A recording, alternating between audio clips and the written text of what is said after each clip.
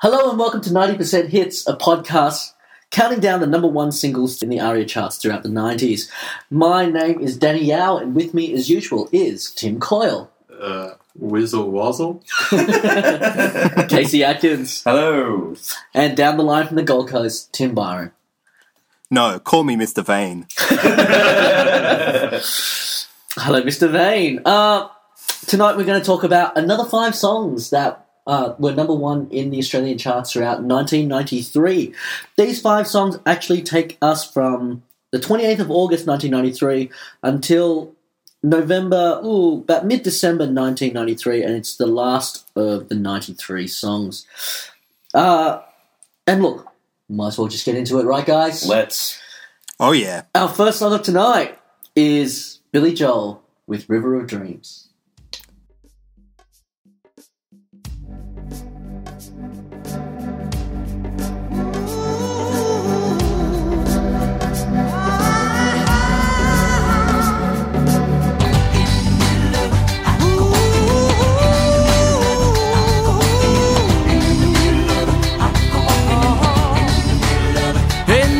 Of the night, I go walking in my sleep from the mountains of fame to the river so deep. I must be looking for something sacred I lost, but the river is wide and it's too hard to cross. Even though I know the river is wide, I walk down every evening and stand on the shore. I try to cross to the opposite side so I can finally find what I've been looking for. In the middle of the night, I go walking in my sleep.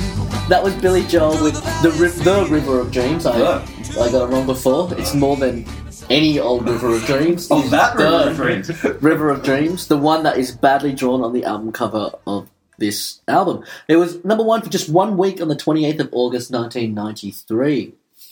Casey Atkins. Oh, me first. Okay. Yeah, this is a funny one. I think I didn't mind it back in 1993. I kind of liked Billy Joel then. I didn't love it, but I certainly didn't hate it. And don't dance.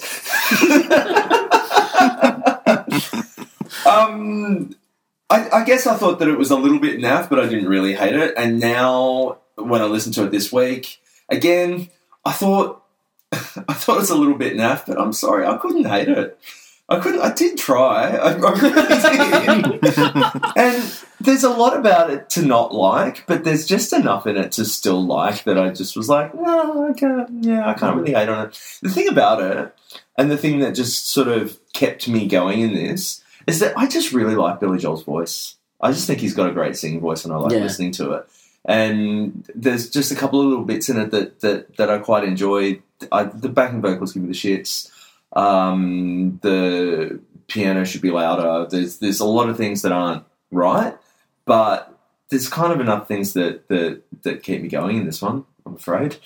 I don't know. No, it's okay. I'm embarrassed to say, but I don't love it, but I can't hate it. It's fine. Tim Coyle, what about you? Yeah, my parents owned a lot of Billy Joel when I was growing up, so he was kind of ubiquitous. And I had liked the Stormfront album when it came out. I think it's 1989. And I was an innocent man boy myself. I still was at the stage. This came out and enjoyed it. Flash forward to now, God, I fucking hate Billy Joel. I hate Billy Joel so much. It's, the American author Joe Queenan wrote a book, Red Lobster, White Trash and the Blue Lagoon, which features a whole chapter which is just an evisceration of Billy Joel, in which he described his work as no other artist has written so many songs that on first hearing immediately qualified for that desert island dream list you'd compile for your worst enemy. And, he's been really kind. And this song, Jesus Christ, I hate this song. It's just, you feel as though he's going to break out into Wimmerways at any moment. It's an offcut from the Lion King soundtrack.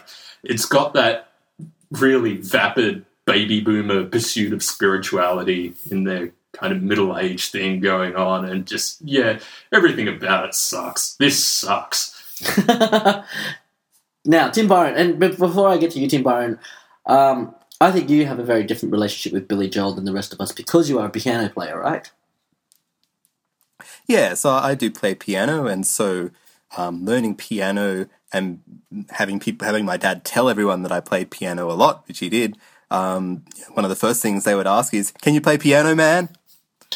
Could you play And piano? I can't. No. Really? No. Doesn't sound like it's a difficult song. That's not the issue. You just don't want to. So I didn't really ever want to. JD's just pointing at me and saying, I can play it. And I'm like, Yeah. who cares? So Billy Joel, with River of Dreams, in a funny way, Billy Joel actually wasn't a constant presence in my household. Like, I knew We Didn't Start the Fire, and I really liked We Didn't Start the Fire. And I guess I knew songs from radio and stuff like, I guess, Uptown Girl and stuff. But, yeah, I didn't really have that much Billy Joel in my life. But in 1993, when this came out, I loved River of Dreams. I thought it was the greatest song. Like, it was just so catchy. It's got all those cool bits in it. There's just so much catchiness in that song. And it's got all the clever kind of little bits like there's that little sort of small piano bit in the middle, which is the only bit that actually has piano in the song that he just puts in because he's Billy Joel and he's the piano man and he's got to have a piano bit. Yeah. Like, bits like that kind of like make me laugh now. But I liked this well enough at the time. It was a catchy kind of upbeat song. I was sort of too young to find him that objectionable. And yeah, so at the time I thought this was great. Listening to it now, I don't hate it. I sort of feel a bit like Casey. There's things in the song that make me cringe a little bit, but it's still kind of an upbeat, kind of fun song that I don't really hate. And Tim Coyle is wrong about Billy Joel. If he put a Billy Joel on his, if I was Tim Coyle's worst enemy and he put Billy Joel on that list of like the songs I would have to hear in Desert Island, I'd be like, yeah, could be worse. Yeah. Could be Daryl Summers. Daryl Summers. Could be Daryl Braithwaite. It could also have been Daryl Summers. And that would be terrible. Yeah.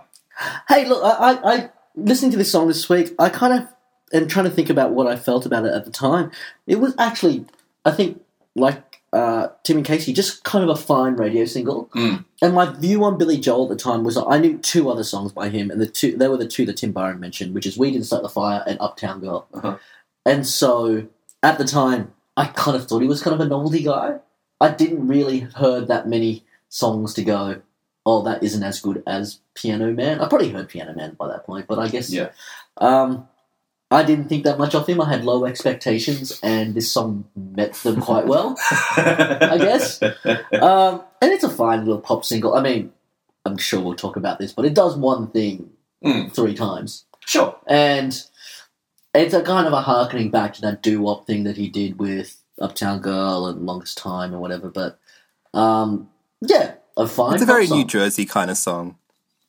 You think? It's a very New Jersey kind of song. Yeah, it's a Frankie Valli thing he's trying to do. Yeah. That's what he's trying to do. I think. He grew up on With a bit of Bruce Springsteen in there with like lyrics about the promised land and that kind of stuff, which I'm sure Tim Coyle is going to love. Which, given he grew up on Long Island, makes sense. Growing up on Long Island when he grew up on Long Island. And yeah, it was interesting doing the research on Billy Joel this week insofar as a lot of his fan base will compare him to Bruce Springsteen, even though, yeah, I think maybe a lot of Bruce Springsteen's fan base there'll be crossover there, but a lot of Springsteen's fan base won't be able to stomach Billy Joel necessarily. I think you have too high opinion of Springsteen's fan base because you're part of it. Very possibly. Yeah. So Tim, you didn't really... So you said that when you were younger, Billy Joel was sort of there just to make you sort of pay at family dinners and play Piano Man. But have you... Which I didn't do. Yes. I didn't bother learning that song. Yes, listeners, just to be clear, he never did it. He was never assisted. But like... Kaysan, on the other hand. But from, like, you know, just like we asked Casey when it comes to really sort of guitar-driven songs, as a piano player, how do you feel about Billy Joel in general? Well, yeah, Billy Joel in general, as a piano player, he's a good enough piano player. I like Elton better.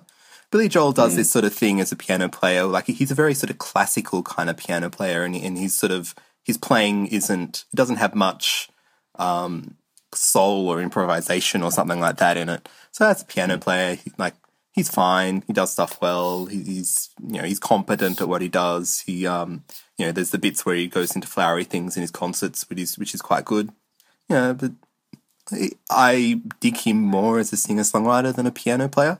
I own a fair few Billy Joel records. My favourite of his records is Glass Houses, which is a great record. It's the one that's got Still Rock and Roll to Me, Don't Ask Me Why, and some great sort of album track kind of things like All for Lena and Sleeping with the Television On, which I think are great songs. So that's my favourite album of his. I've got a soft spot for songs like Honesty and Allentown, which are sort of trying to do that Bruce Springsteen kind of thing to some extent, and which he does reasonably well as far as I'm concerned. He's, Billy Joel is never going to be, he's never going to be the next Neil Young, like he doesn't have that kind of thing to him, but he's a pretty competent songwriter from that kind of point of view of songs that are written with like lots of craft. He's really good at that kind of stuff, and I listen to it and enjoy it on that level.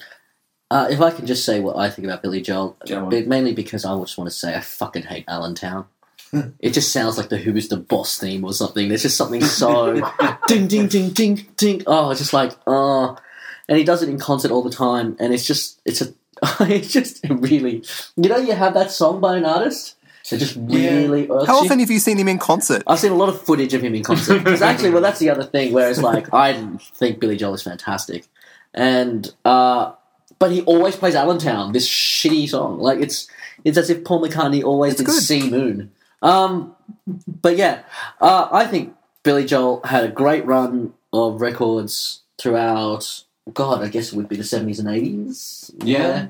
You May Be Right is a fantastic song. Great song. I love, Casey mentioned the Innocent Man record, which was sort of the throwback record, which kind of is what he kind of does now, but it had Uptown Girl, but it has Tell Her About It, which is... And the longest time. But Tell Her About It is just one of the most fun singles. And, God, the album The Stranger is just flawless. I love every single song of that. I guess it's widely regarded as his best.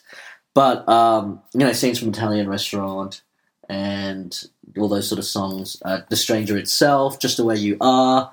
Moving Out, like Tim Coyle is suddenly Tim Coyle is his teeth. Smiling smugly and waiting to like just go wham. But we're going to leave Tim Coyle alone and just quickly get the comments of Billy Joel in general from Casey. As I say, Innocent Man, the record was just a huge thing. That was one of the few records that Mum and Dad had on cassette in the car, and I heard like a billion times while I was growing up on car trips and everything. And I don't hate it because of that. Like I sort of still like it. So things like Longest Time and Innocent Man, Uptown Girl, those kind of songs are just I just love them. And in general, I don't have a problem with Billy Joel at all for what he is. Still Rock and Roll to Me, Maybe Right, a whole bunch of those songs I like.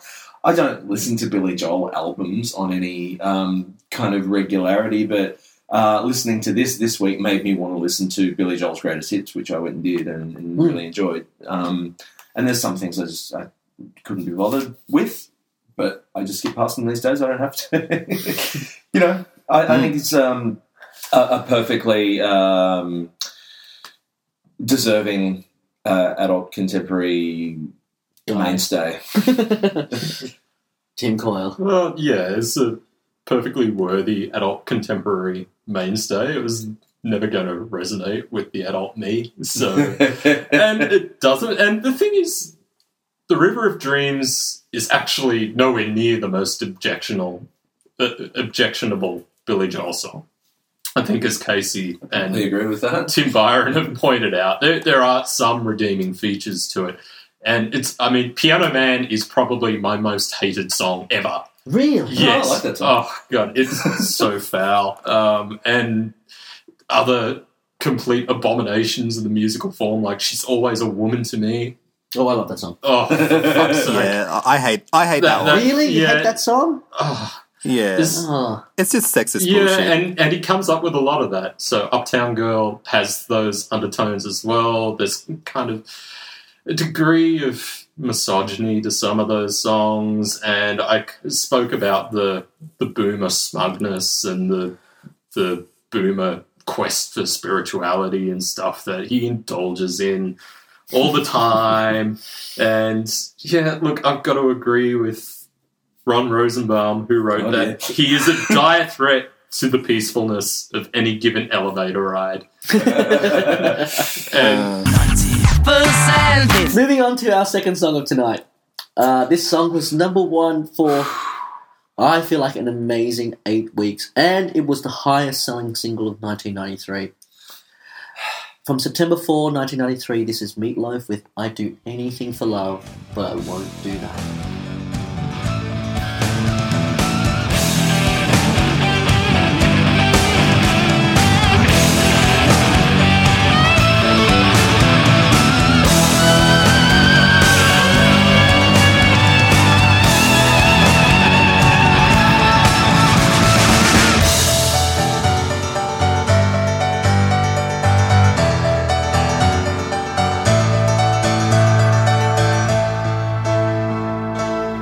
And I would do anything for love.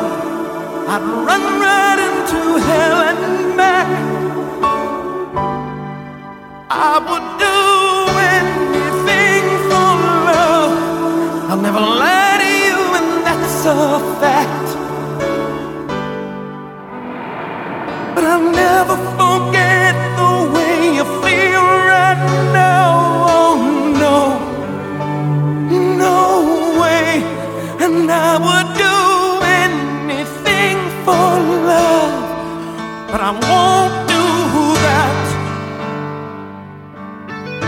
No, I won't do that. Anything for love. Oh, I would do anything for love. I would do anything for love, but I won't do that. No, I won't do that.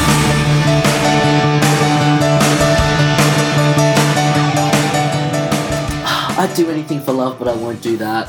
Tim Byron, why don't we start with you? We'll put it this way. For the Choose Your Own Adventure 92, I picked Bohemian Rhapsody. Yeah. So I loved like epic stuff full of pianos that was just like big and pompous that meant nothing. You know, Bismillah, yes, as far as I was concerned with this song. So, yeah, in 1993, I loved this. I learned to play this one on piano, unlike Piano Man. And, right. and yeah, I love playing that. Like, it's fun to play. And then there's the left-hand thing. Dun, dun, dun, dun, dun. That was great fun to play on piano. It was awesome.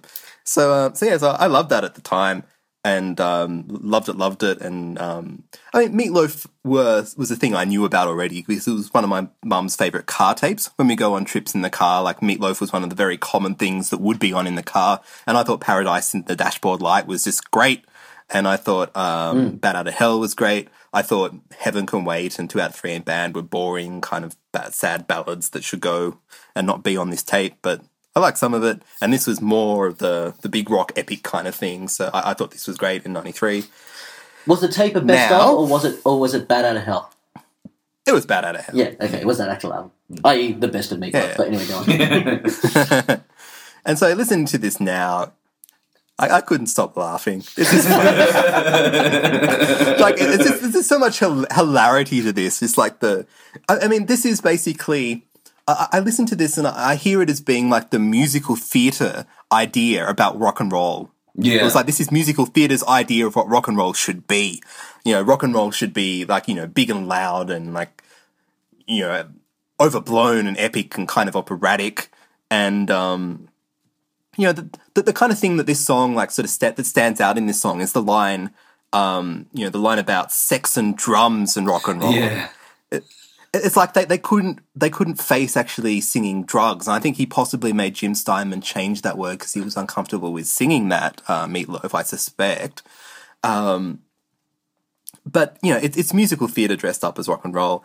And it's hilarious. And I think it's great because I think it's like a comedy song now. Tim Coyle, how do you feel about this song? we're through the looking glass here. It's, yeah, I can't really recall too well what Meatloaf meant to me at 12. I think he was already seen as a bit of a joke, and that was the level that it was pitched at. I do remember that this was a huge deal. It was 16 years in the making, and Sounds like it, doesn't it it? does. And we'll get into some of the reasons why it sounds like it does in a bit. But yeah, it was a big deal, and when it came out, it was kind of, oh yeah, big opera stuff. And look, I'll preface this with I love rock operas. I love Tommy. My favourite album of the past 5 years is Anise Mitchell's Hadestown, which is a folk opera. Yeah, I love it. But this is just, yeah, kind of taking the insanity a little too far. Listening to this week, I get on the bus, and I'm reading a book about the 30 Years' War at the moment. And look, start with the... Which goes for longer. Yeah. Well, that's what I'm saying. It's like the song starts in the defenestration of Prague, and the thing is, you get up to the Treaty of Westphalia, that's the second chorus. I could start another book on German history and get up to Bismarck unifying the whole fucking thing, and this song would still be going. And what are you talking about? You chose November Rain for the Choose Your Own and Adventure. this is still longer. It is. Yeah, and Well, only if you listen to the album version. The Yeah, single that's true. version's only like Yeah. 7 minutes long. 7 minutes.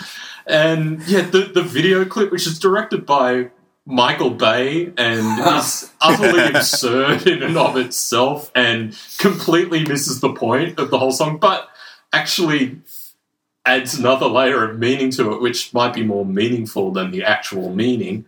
And Shit, Michael Bay adding a I layer know, of meaning to something. it was the one time he actually managed it, and it was completely unintentional.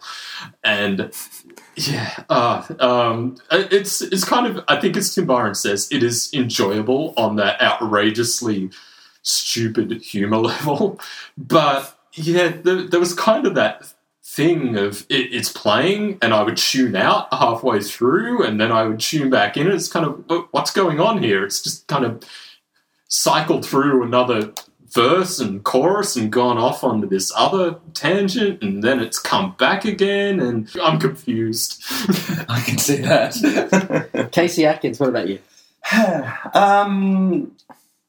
Yeah, you know what? I really struggled with this week. I think back at the time, it actually passed me by a little bit, and my memories of it from the time are, again, like we keep talking about, hey, it's Saturday, but God damn it. Oh, yeah, he was on a couple of times. Yeah, and there was the big thing about Meatloaf on Hey It's Saturday, and him and Red Simons had this back and forth thing going on, and I remember him trying to sing this on Hey It's Saturday, and it was one of these rare occasions where they actually did it live, and they started singing it, and he actually stopped singing like a couple of lines in, and it was like this big deal. Yeah, and that's kind of my memory of this song from the time. This week was interesting, very, very interesting. I listened to it actually a lot. I surprised myself by listening to it like probably 5 times, which is like that's an hour. That's half your day. And I found it entertaining, I think, is probably the best way I could describe it. I think I was really entertained by it. I actually think that female vocal is spectacular. I think it's really, really good.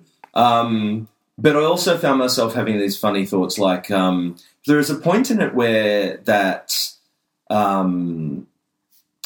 one of the particular themes where it speeds back up again and he does the I will do anything for love. When that comes in the second time is when my brain goes, well, they're just deliberately making a long song for the sake of making a long song here. And it's really silly because my mind goes, yeah, at the 8-minute mark, this just gets silly. But, you know, that female vocal saves it for me, and I actually find it, like, strangely enjoyable. It wasn't the guitar sounding like a motorbike at the start. That was silly. No. Danny. Yeah, I think this is a great song. Yeah.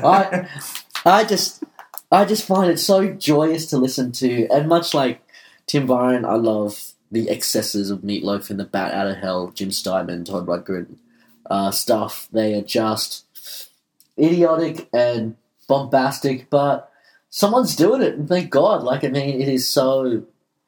I find it so glorious. So, yeah, it is a song that when at the time I think I loved, and then I loved it listening to this week. Now, at the time, I couldn't find it. I was trying to, but I couldn't find the radio edit. I didn't even look. I mean, surely there is a 4-minute version of this song somewhere because they wouldn't have played the 12, right? There's a 5-minute version. There's a 7-minute 45-second version, which is on the video, which has the guitar thing at the start. There's the single version, like which is about 5 minutes, just had like a little bit of piano at the start, and then he starts singing. It misses out like the whole big intro thing, which sucks because that is the best bit of the song in some ways. Cool. Yeah. So it is just a song that I think is fantastic. Now, let's get back to the meat of the matter. What is it that he won't do? I think the payoff is really funny when the female vocal comes in, and the assumption throughout the entire song is that he's talking about cunnilingus. Yeah, or anal sex, or something like that, right? I don't buy into that. I mean, that's the extreme is a blowjob. Another Girl on Another Planet is about drugs. I mean, it's so. I think it's the same answer as all those songs, which is it's deliberately ambiguous. And there is no clue there. And you can look at it to it. But the thing is, the Wikipedia page for I Do Anything for Love But I Won't Do That has a whole section which is 6 paragraphs long. What he won't do. Entitled What is that? The Perceived Ambiguity of That. Well, unless any of them are written by Jim Steinman, I don't believe it. Because I just feel like what I feel like the song is saying and how the lyrics run is actually very clever. There is some sort of big general that which he won't do, and then he also lists other things that he wouldn't do to prove his love. But the conversation started.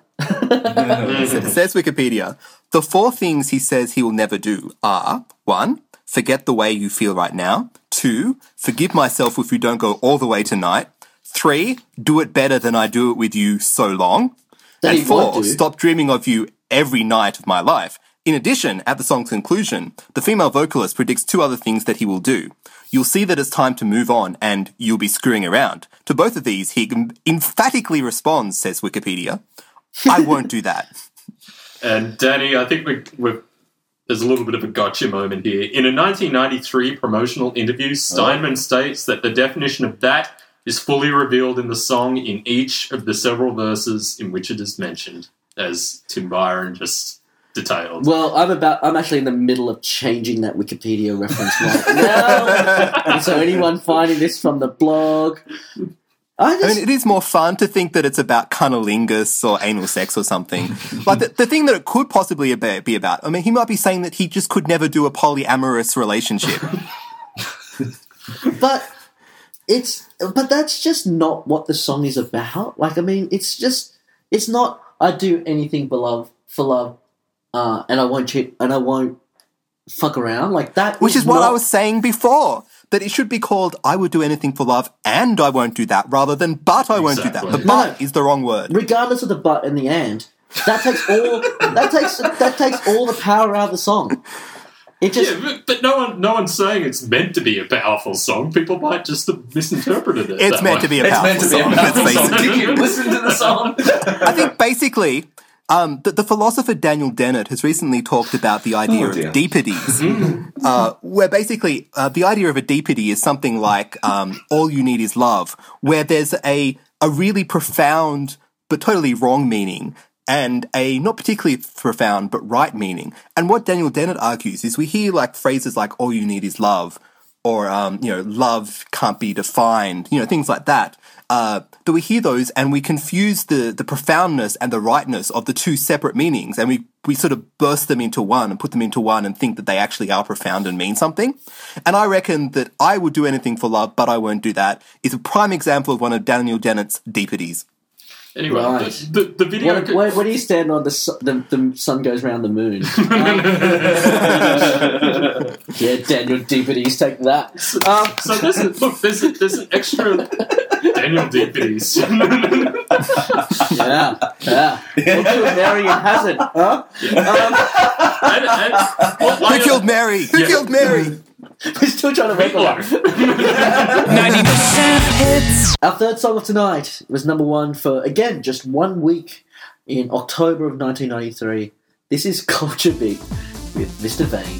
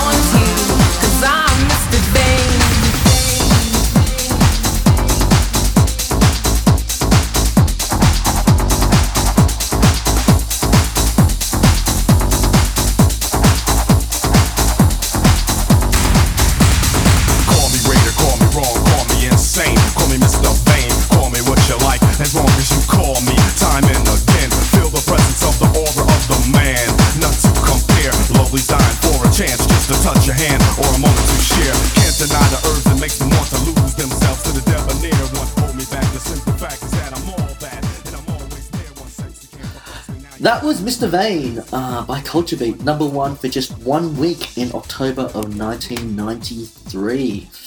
This should be good, and let's start with Tim Coyle. No real surprise that this didn't resonate with me much. When I was a kid, it's dance music. I had no particular affinity with dance music at the time, and this just annoyed me that this got to number one and I had to watch it on Rage. And I think people have mentioned in the past that when this came on, Rage was over. Yeah, so for 1 week, Rage was over for me when this was at the top. Now, listening to it this week, I mentioned Joe Queenan earlier, and in the book that I mentioned, he talks about going to see Geraldo, and the moment that he touches hands with Geraldo, he suffers a form of temporary dementia, which makes him like Billy Joel and all the crap he is listening to. And the thing is, after listening to Meatloaf this week, I think a form of temporary dementia seized me. Not because I necessarily like this song, but because I got anything from it. There's something interesting going on here insofar as the dueling male and female vocals. There's almost a Rashomon thing going on here. She's saying Mr. Vane is one thing, he's saying another. And yeah, exactly. That's how I interpreted it. Yeah, exactly. I've gone absolutely mad by trying to claim that this is going on, but that's what I was hearing. So, yeah, it's awful, but I got something from it. Okay. Casey Atkins. Very much the same as Tim from when I was a kid. Was like, oh, this is a dance music song. Get off my TV and out of my ears, and I hate you. And blah. It's not that bad. So look, as there were heaps of these songs, right? There was like Black Box and Snap and all of those kind of things. Too Unlimited, all of that were just the same as this. And I'm never going to listen to those songs again unless it's part of this project. And this one, as far as all of those songs go, listening to it again now, yeah, it's pretty damn catchy. Sure, go ahead, have a number one with it. Why not? Tim Byron. Yeah, Tim Coyle mentioned Rashomon, and my notes for this song included the words unreliable narrator. So, I don't know, with like all Rashomon and Joe Queenan and Daniel Dennett, we're getting very lowbrow and very art house. We're getting very highbrow. Upper middle brow. It's art house. Upper middle brow. Yeah. This is the Dendy art house this week. Yeah. Podcast. So, perhaps we should be, thinking about some sort of, Euro cinema kind of reference to this, like, Trafalgar or something, and because this is Euro disco. Yeah, well, I'll talk about Ingmar Bergman when we talk about Ace of Base. Yeah, okay. But yeah, this is in a way, this is the first unashamedly Euro trash song that we've encountered on 90% Hits. Like, there's stuff before, like Snap and, some of the, like, things like Melissa that were kind of getting there. But this is the first one that actually feels like Euro disco in that terms of the kind of stuff like, La Bouche and The Real McCoy and stuff like that. Like, this is the first song that really sounds like that has that kind of really, the kind of thing that is now, like, incredibly cliche, that kind of girl singing, like, something repetitive for most of the verse, and then some guy with a stupid hat and a vest rapping for the middle eight, and then it's back to the girl. Like, this is sort of the first one of those ones that really follows that formula and really is kind of getting that to come together.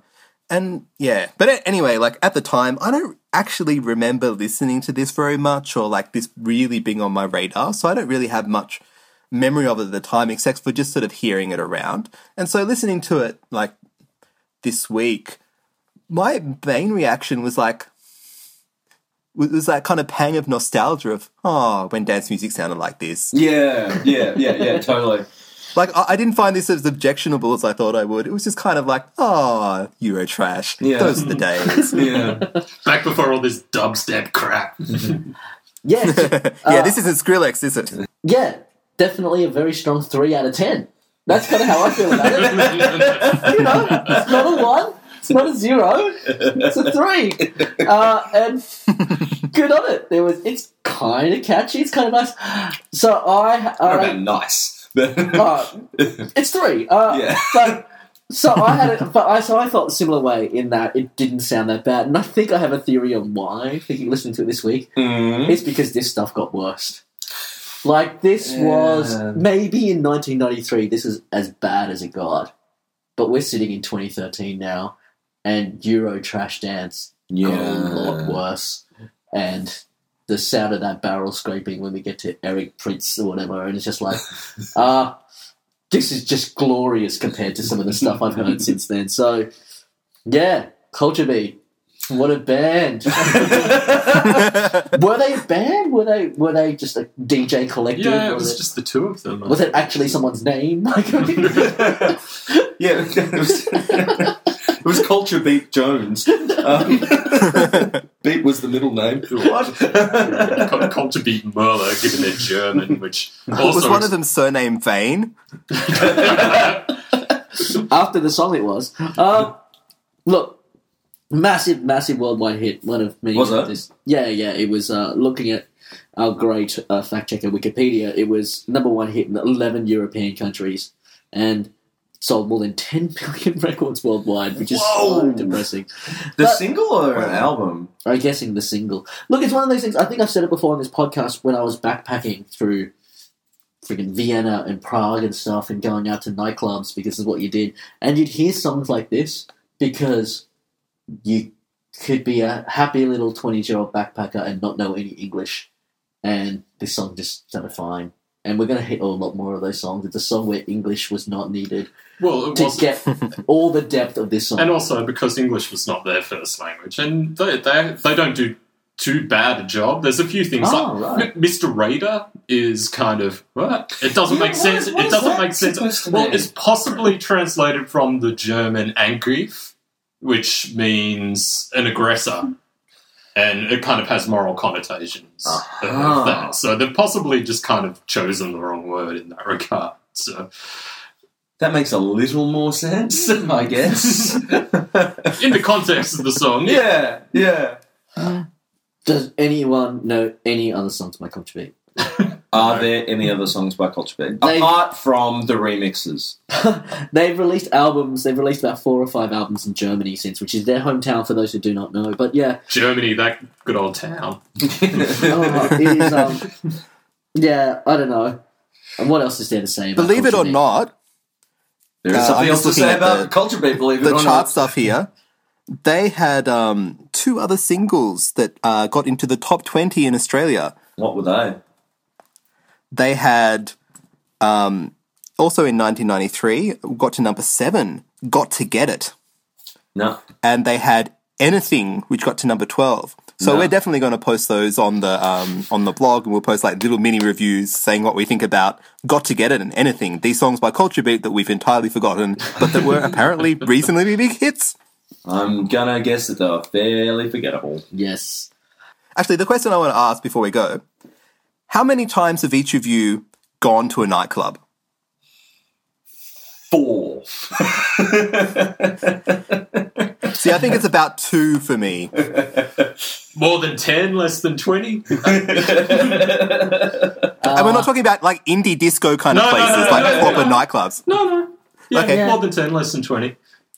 More than 40, less than 50. Oi! Probably more, maybe less than 60. Yeah, I did a lot of that in London. And Yeah. I did a lot of... I don't know. I just did it. I did a lot of things I wasn't proud of.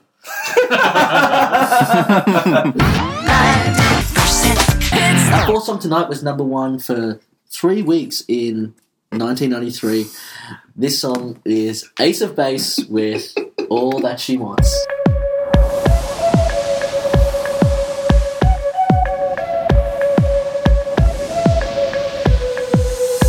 She leads a lonely life. She leads a lonely life.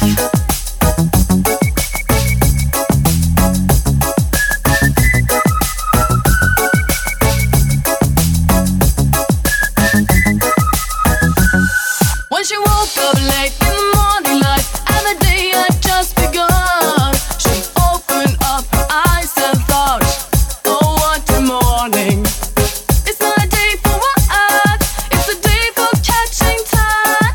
Just lying on the beach and having fun. She's going to get you. All that she wants is another baby.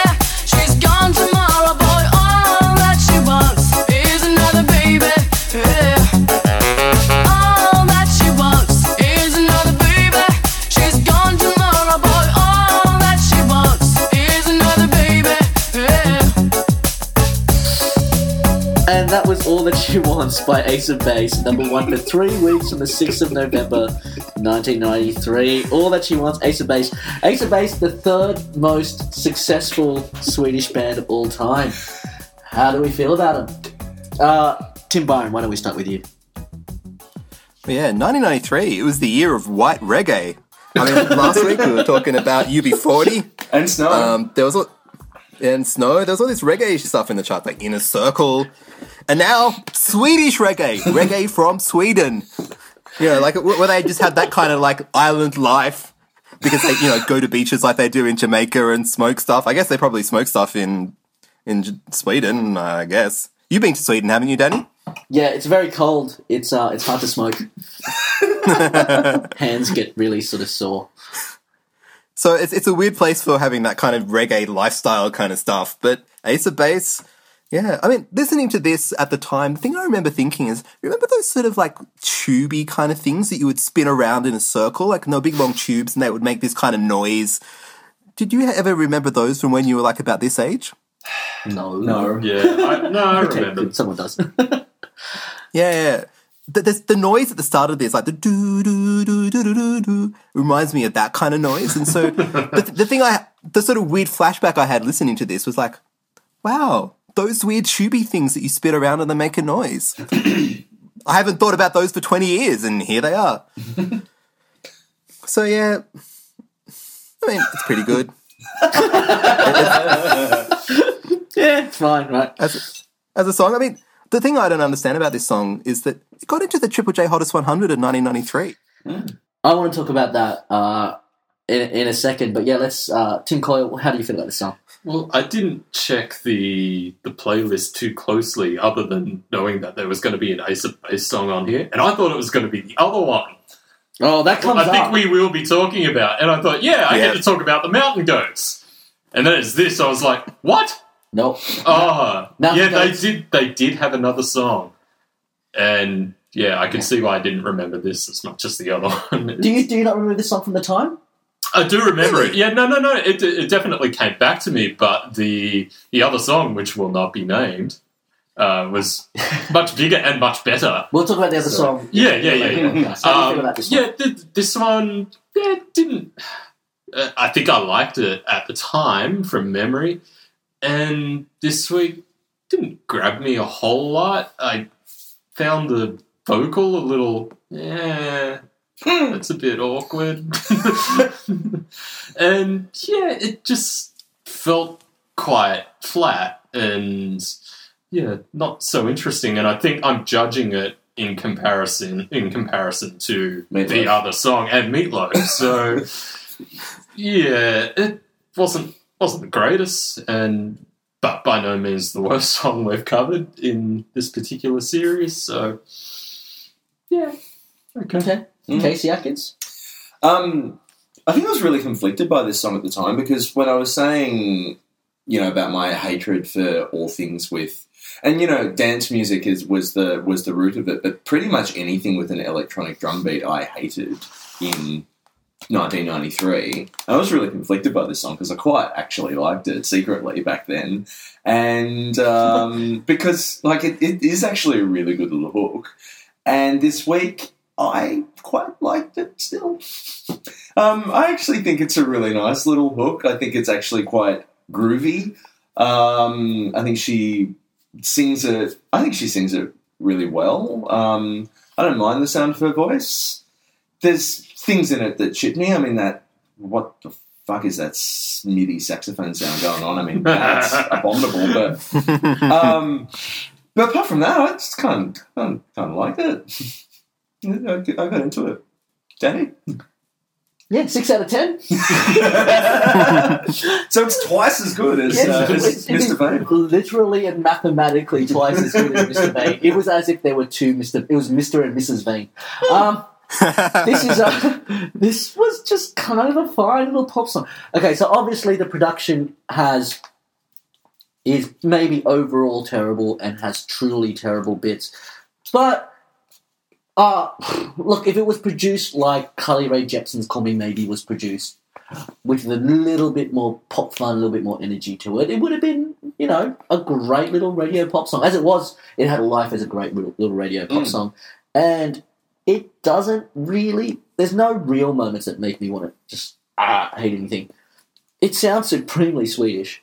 Like, you could almost... If you were to guess where Ace of Base came from, it would be Sweden. And back to Tim Byron's point, yeah, I first heard this on Triple J.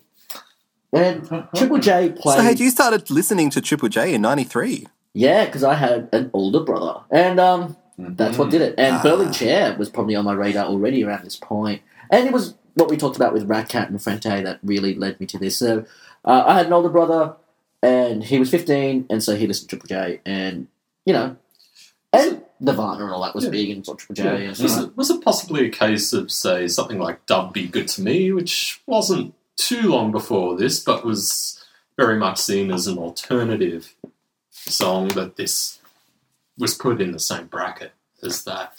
No, I mean, look, we'll probably talk about this later, and I'll just quickly mention it now, but Triple J's playlist included the first couple of Savage Garden singles, Madison Avenue.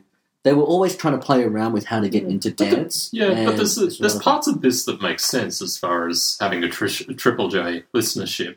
It has a very minimalist thing going on. It's minimal. It's spacious. Yeah, it's not overproduced. It's not kind of annoying in that way. So yeah, but it's hardly indie though. So it's kind of alternative. In but are we judging that in hindsight, rather than... I guess we are. And I had forgotten that it was on Dat Hobbs 100, and now you say it. Danny's just pulled it up now. Is it on that compilation? No, it's not on that compilation, but it's listed on that compilation. But that compilation had things like Itchy and Scratchy. Paul Max was... Yeah, but that was... I like Christina Nu and stuff like that was on those compilations. Max Sharam, and things like that. I can't really look past one of my most hated bands of all time, which is the fucking Tea Party with a certain something like fucking. But yeah, I don't know. There was a lot of that sort of stuff on there that maybe look. It obviously, it's a strange thing in Australia where because commercial radio picked up on Ace of Base, it became a pop thing. But that's a big division here. I don't know what it would have been like in the UK or the US. I don't think it was very big in the US, but in the UK especially, when like the Arctic Monkeys are played next to Beyonce on the same radio station, and NME is indie, but it's so pervasive that, Ace of Base maybe fit in, and so it might not have been to fire out for Triple J to go, oh, look, Enemy are talking about Ace of Base. Maybe we should spin this artist. Mm. So, yeah, it is surprising.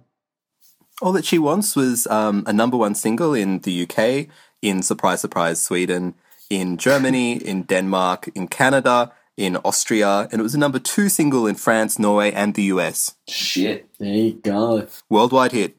There's one thing I did want to talk about with this song, and it's, what does she mean by baby? Does she mean that she actually wants to have another baby, as in something which is coming out of her vagina? Or does she want something to go into her vagina? Time.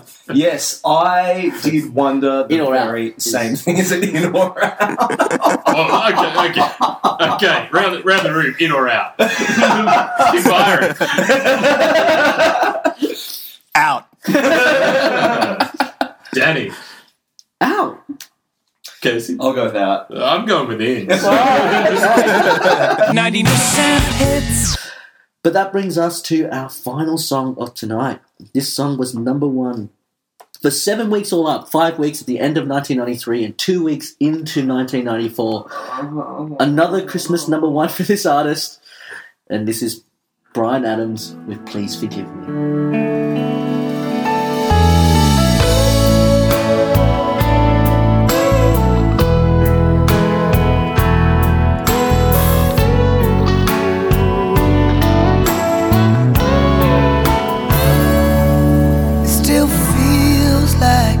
First night together feels like the first kiss, and it's getting better, baby. No one can better this. I'm still holding on, and you're still the one. The first time our eyes met, same feeling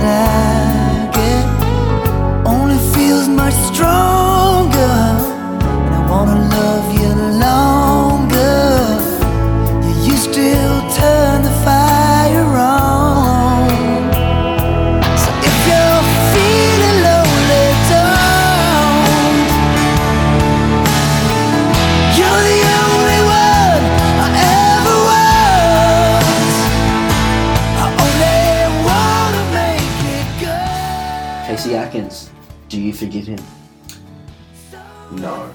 He doesn't know what he's doing, though. Come on. So he should stop fucking doing it, figure it out, and then possibly come back to me. But so in the last podcast, when we talked about the last thing that was his, I said that, I obviously hated that song. It was probably the song that I hated on most since we've been doing the podcast. And I said, but, we did the whole, but what do we think of Bryan Adams? It was like, and I don't even really hate Bryan Adams that much. There are a couple of songs, blah, blah, blah, blah, blah, that, listen to that this week. Fuck it, I hate him. I fucking hate him. It's gone. It's all over. Anything that I said about Summer of 69 or Run to You or any of those songs, all goodwill is, nah, fuck him. I just, it's just so fucking formulaic, and it's just that I had a huge hit with this other song, so now I'm going to make another song that sounds just like it so I can have another hit, and it worked, and fuck him for it. And it's just, nah. And he does that thing with his voice again where he's just like straining to get a note, and oh, no. I'm done. Next. Tim Byron, what about you? Do you forgive him?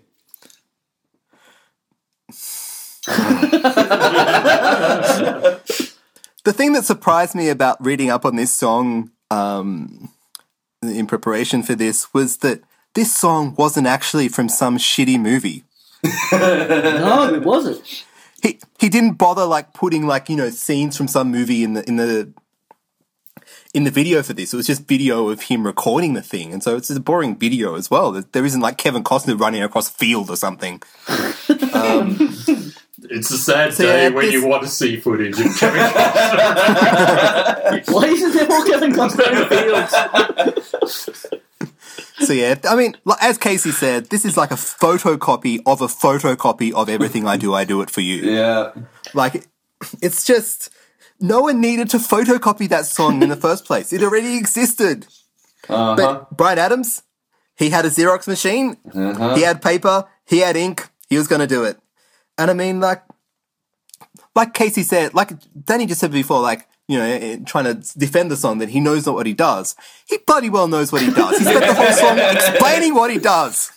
All this shit that he does about, because, you know, like, he loves her more than he should. Like, how do you love someone more than you should? Unless you're a pedophile. Bryan Adams, pedophile. I think you might need to do a legal notice now, Tim Coyle. Yeah, disclaimer, Bryan Adams is not a pedophile. And Tim Byron doesn't actually believe he's a pedophile. No reasonable person could possibly believe he's a pedophile. Tim Byron knows not what he does. And none of us has met Bryan Adams before we were 18. So, Tim Coyle. Okay, when this came out, I was still a Bryan Adams fan. Hey! I probably professed to liking this song, but deep in my heart of hearts knew this was not good. This was not good at all. And yeah, this is the beginning of the end. The beginning of the end? Yeah, it was the beginning of the end. And the thing is, as we'll see in, say, the coming year, it's almost as though the public needed a Bryan Adams ballad to be at number one. Once a year. Yeah, it just needed it. Yeah. And, yeah, because so much pap starts coming from this. Well, it already had started coming from the man, but he dials it up a notch with this, and yeah, he starts driving to the hoop quite soon, which is troubling, because if this isn't driving it to the hoop as far as crap is concerned, then we're in trouble. But yeah, this is such a terrible song. Danny, I'm a bit scared.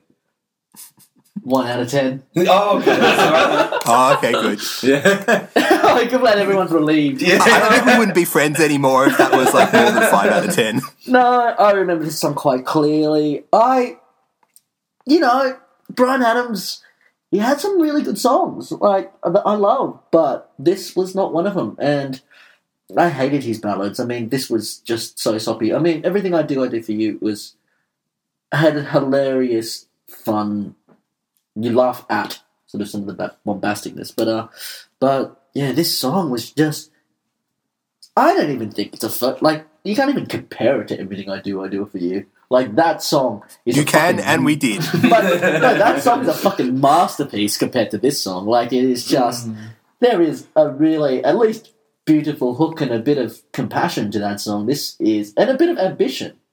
This song is just Bryan Adams by the numbers. And I don't know how many of you, or how many people listening know the story of this song, but this was one of the very first sort of bonus tracks on the Greatest Hits. So it was just like, he was just not doing anything. And after the success of Everything I Do It For You, they thought, well, here's the time to put out the Greatest Hits. He's got a whole new market. We'll sell a whole lot of records, and let's just take a new track to radio. What have you got lying around? And he went back to fucking Mutt Lange. Oh. And I know Australian music fans think, oh, Mutt Lange, fucking AC/DC. No, he's fucking Shania Twain's husband and wrote shitty power ballads for Bryan Adams and Shania Twain throughout the 90s, and this is one of them. Hard. And hard.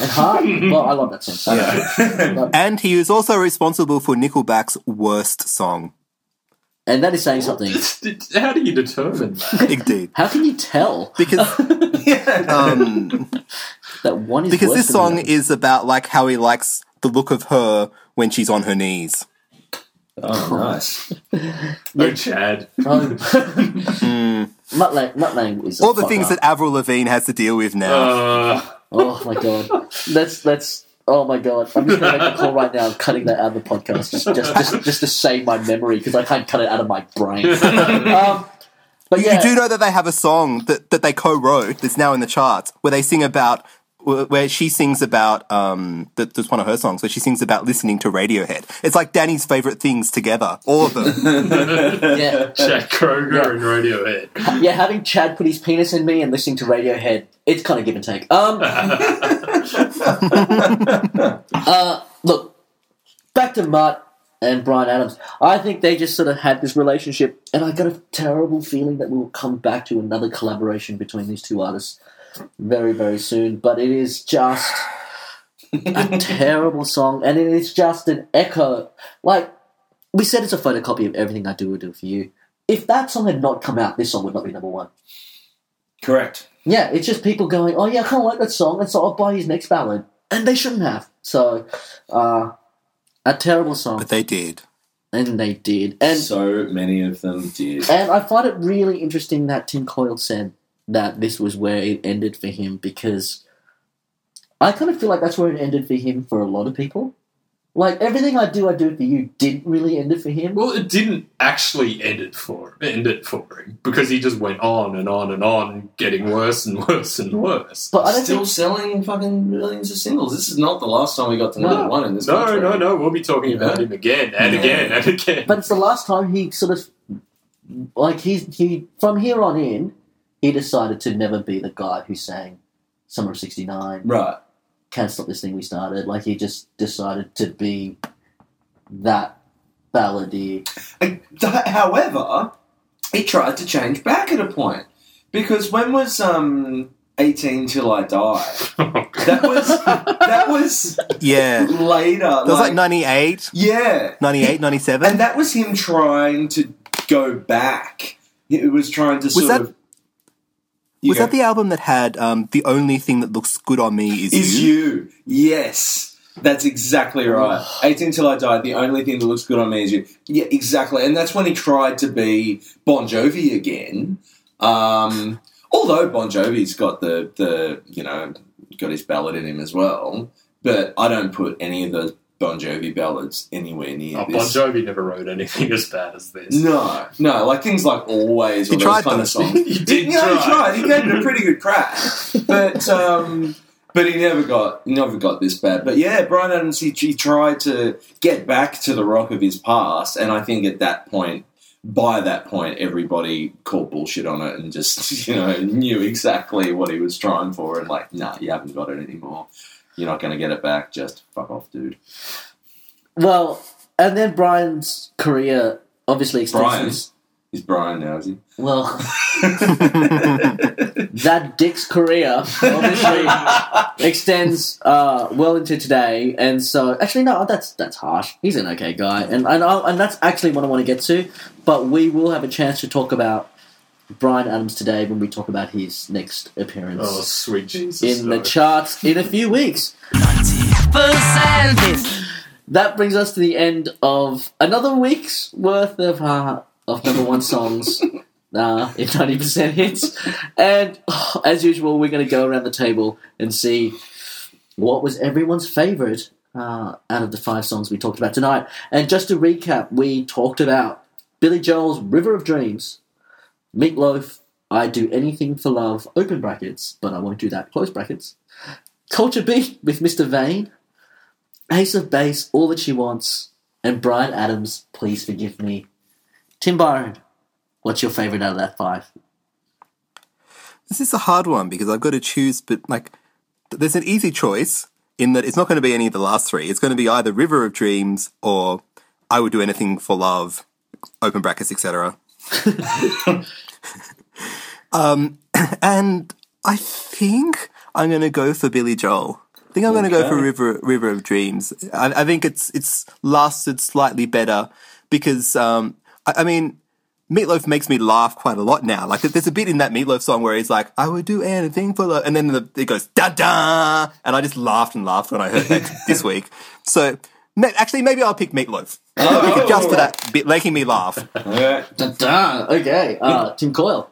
Such a difficult week, and because I'm claiming temporary insanity over this due to the effects of if I would do anything for love, I'm actually going to pick Ace of Base because probably the most horrible song on this entire list was Billy Joel. And the cognitive dissonance involved in me actually citing Billy Joel as my favourite song this week would actually make my head explode. So, yeah, Ace of Base, all that she wants. Casey Atkins. Again, a really tough week because there's no clear song that I just like straight up love. Like there usually is at least one. Like there's like a Rush by Big Audio Dynamite or something like that. That's just a clear song that you love, and there's not one of these this week. For the song that I probably got the most out of listening to and thought about the most, I think it goes to Meatloaf this week. I have to agree, it's Meatloaf. Billy Joel kind of comes close, and the other three are. But yeah, it's Meatloaf. So I think Meatloaf is the clear winner for this week. Yes, good on you, Meatloaf. It's been a while. And this is going to since be an anybody extra said that. bonus long version of this podcast that's just going to go for 2 hours because it's just going to repeat bits at different sections for no reason. And Michael Bay is going to shoot a video clip for us. Casey Atkins, do you want to tell people where they can find us on the internet? Absolutely. You can find us on Facebook. We are 90% Hits. You can email us 90percenthits@gmail.com. You can find us at 90% Hits on Twitter. And you can find us on Tumblr, 90percenthits.tumblr.com. Probably the most happens on the Tumblr. So there's some great stuff on there, especially Tim Coyle and Byron write heaps of great stuff on the blog. Danny writes some, I wrote bugger all. But it's all really, really great stuff. So go and check it out, and please leave some comments on the blog or on Facebook. And we read each and every bit of feedback. It's all great.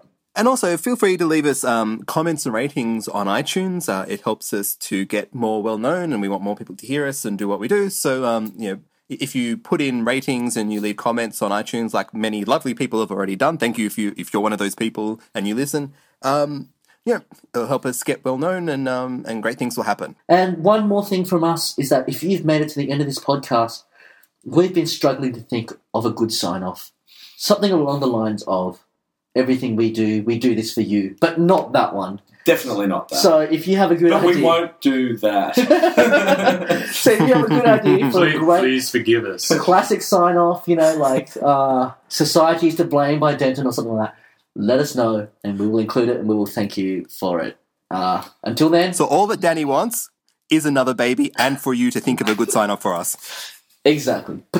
And also, we are going to be taking a couple of weeks off over the winter, as some of us are going way overseas and just taking a break.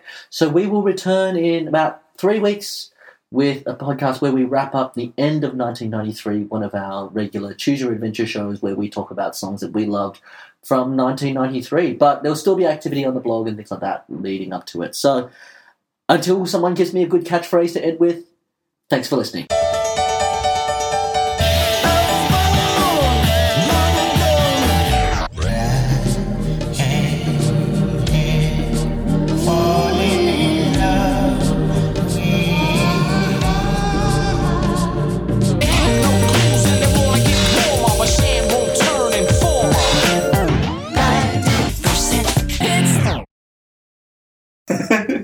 Oh wait. I'm walking in my sleep through the jungle of truth, through the River of Jungle of Doubt? No?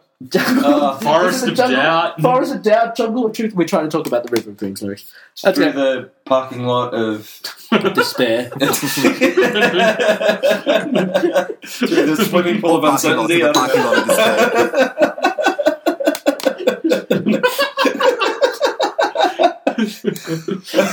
The garage at Despond.